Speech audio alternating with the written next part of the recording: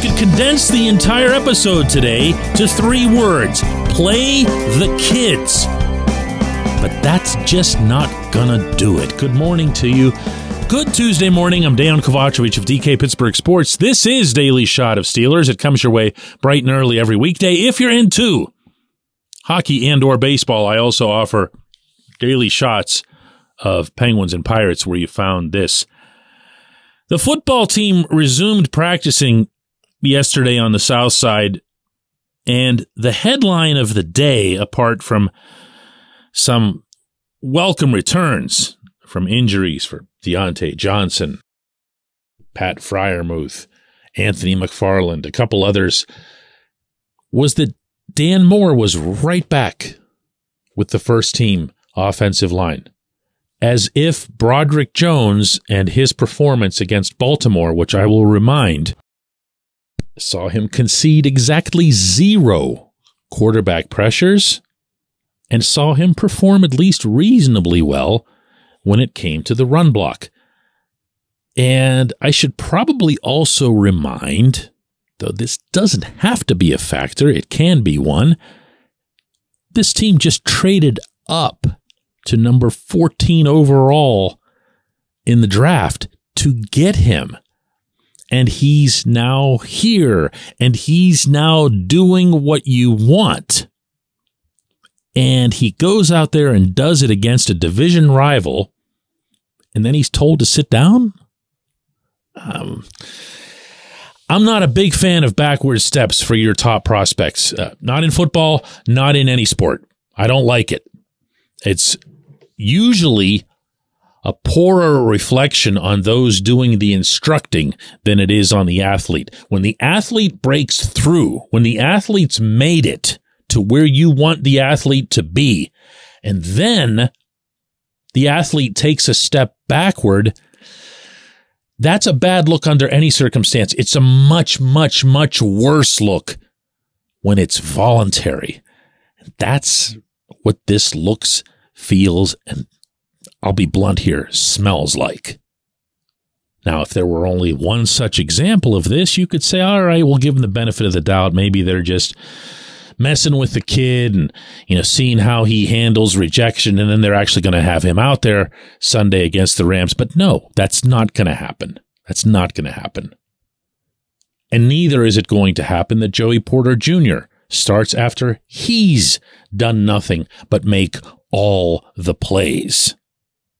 All of his statistics, not just the obvious ones, not just the interceptions, all of them scream for him to be starting. Not least of which is, and this is maybe the most striking one, when he's been on the field, they aren't throwing his way. You understand that's just as good as a pass defense. It really is. Because you're shrinking the field. You're shrinking the amount of grass that you have to defend. On top of all that, one could make a pretty cogent argument that the perfect time to fully install both of these kids as starters would be in a bye week when they'd have a little bit of extra time, not to work, that would be breaking the union bylaws, collectively agreed upon with the National Football League, but maybe even just to think about it, to psych themselves up a little bit, and then to come into practice with a little bit of a different swagger or strut. Well, you just blew that completely on both counts. First, it was Terrell Austin who said late last week, as the players were leaving after the bye, that no, Porter's not going to start. And now they show up for work on Monday, and Dan Moore's got his old job back, and Broderick Jones is standing there. I don't. Who's being helped by this? Is it somebody's ego? Is that what you're worried about? I mean, Moore hasn't been around long enough to be even called a veteran by anybody. And if you're worried about hurting Patrick Peterson's feelings or Levi Wallace's feelings, for crying out loud, then all of your priorities are even more messed up than what anybody could have conceivably thought just by keeping Matt Canada around all this time.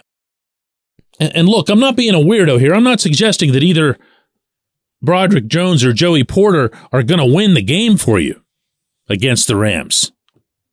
But you've got to think about what makes this team as strong as possible, not just now, but 3 months from now.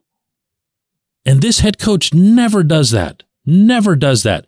He's only ever focused on that Sunday. You hear me say this all the time, but you also hear me mean it all the time. On one hand, it's a strength in that he keeps everybody focused the same way that he is. You don't look past somebody, blah, blah, blah. But on the other hand, the team doesn't max out its ceiling, okay? Because it doesn't even think about ceiling. It doesn't think about the fact that Jones not only performed the way he did against the Ravens, but also can be, and presumably will be, that much better. But you know when that starts? Right, when you let the clock run. The same thing goes for Porter. If he's going to get burned, if that's what you're worried about, if he's going to get toasted based on something that you're seeing in practice or you think the other guys are seeing on film, great. It's going to happen anyway. Put it on the field. Let it happen. Let it play out now.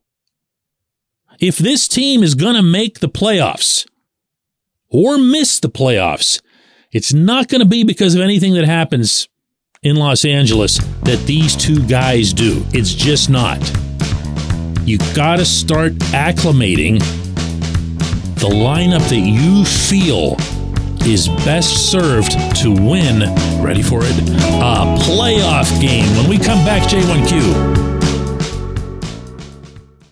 This segment of Daily Shot is brought to you by our good friends at Mike's Beer Bar. They're located on Federal Street, directly across from PNC Park. Mike has more than 500 beers on tap, including from more than 50 local breweries. Stop in and say hello. Tell Mike we sent you. Mike's Beer Bar.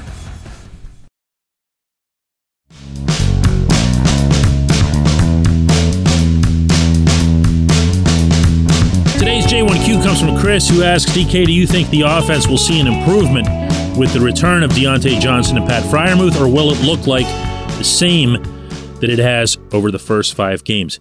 Chris, it's going to look different. It could look a lot different, in part because you're leaving out a couple other guys who are expected to be back. Those are Anthony McFarland, James Daniels.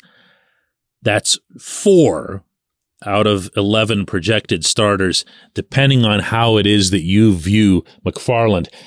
In having covered Latrobe in the preseason, my expectation, and by the way, McFarland's as well, was that he was going to be a big part of this offense. He wasn't going to be some reserve who was brought on when everyone else got tired or whatever. He was supposed to be someone with an active role in not so much the running game, partially the running game, but especially in catching the ball out of the backfield, since it's not something that Najee Harris has done that much. So when I mention those 3 names, exempting Daniels for the moment, you're adding into the mix for Kenny Pickett 3 reliable targets for easy throws and easy catches. Deontay remains one of the 3 best wide receivers in the entire league at getting open, at the simple art of finding room. He's one of the very best at it.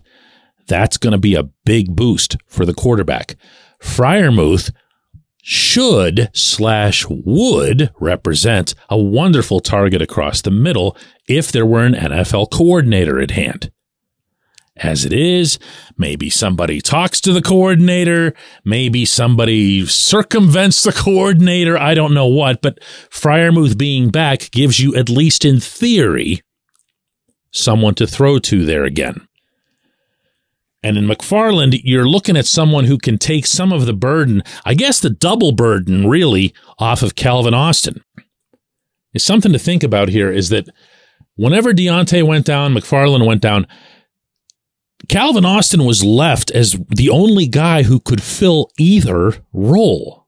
I mean, you could say that Jaylen Warren could fill the McFarland role, but he really can't. I'm going back to Latrobe again, and the stuff that McFarland was doing was designed for McFarland.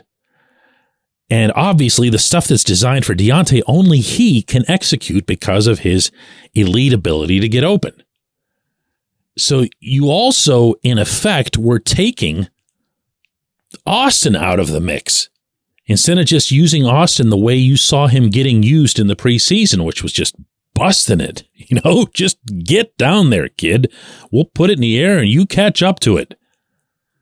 That would be a nice thing to bring back to the offense as well. I'm not getting all Pollyanna on you here. I'm not making any kind of predictions. You asked if I believe the offense will be helped or whether it'll look exactly the same. I don't see how it can. These are pretty good football players that you're bringing back into the mix. I appreciate the question. I appreciate everybody listening to Daily Shot of Steelers, and we will do another one of these tomorrow.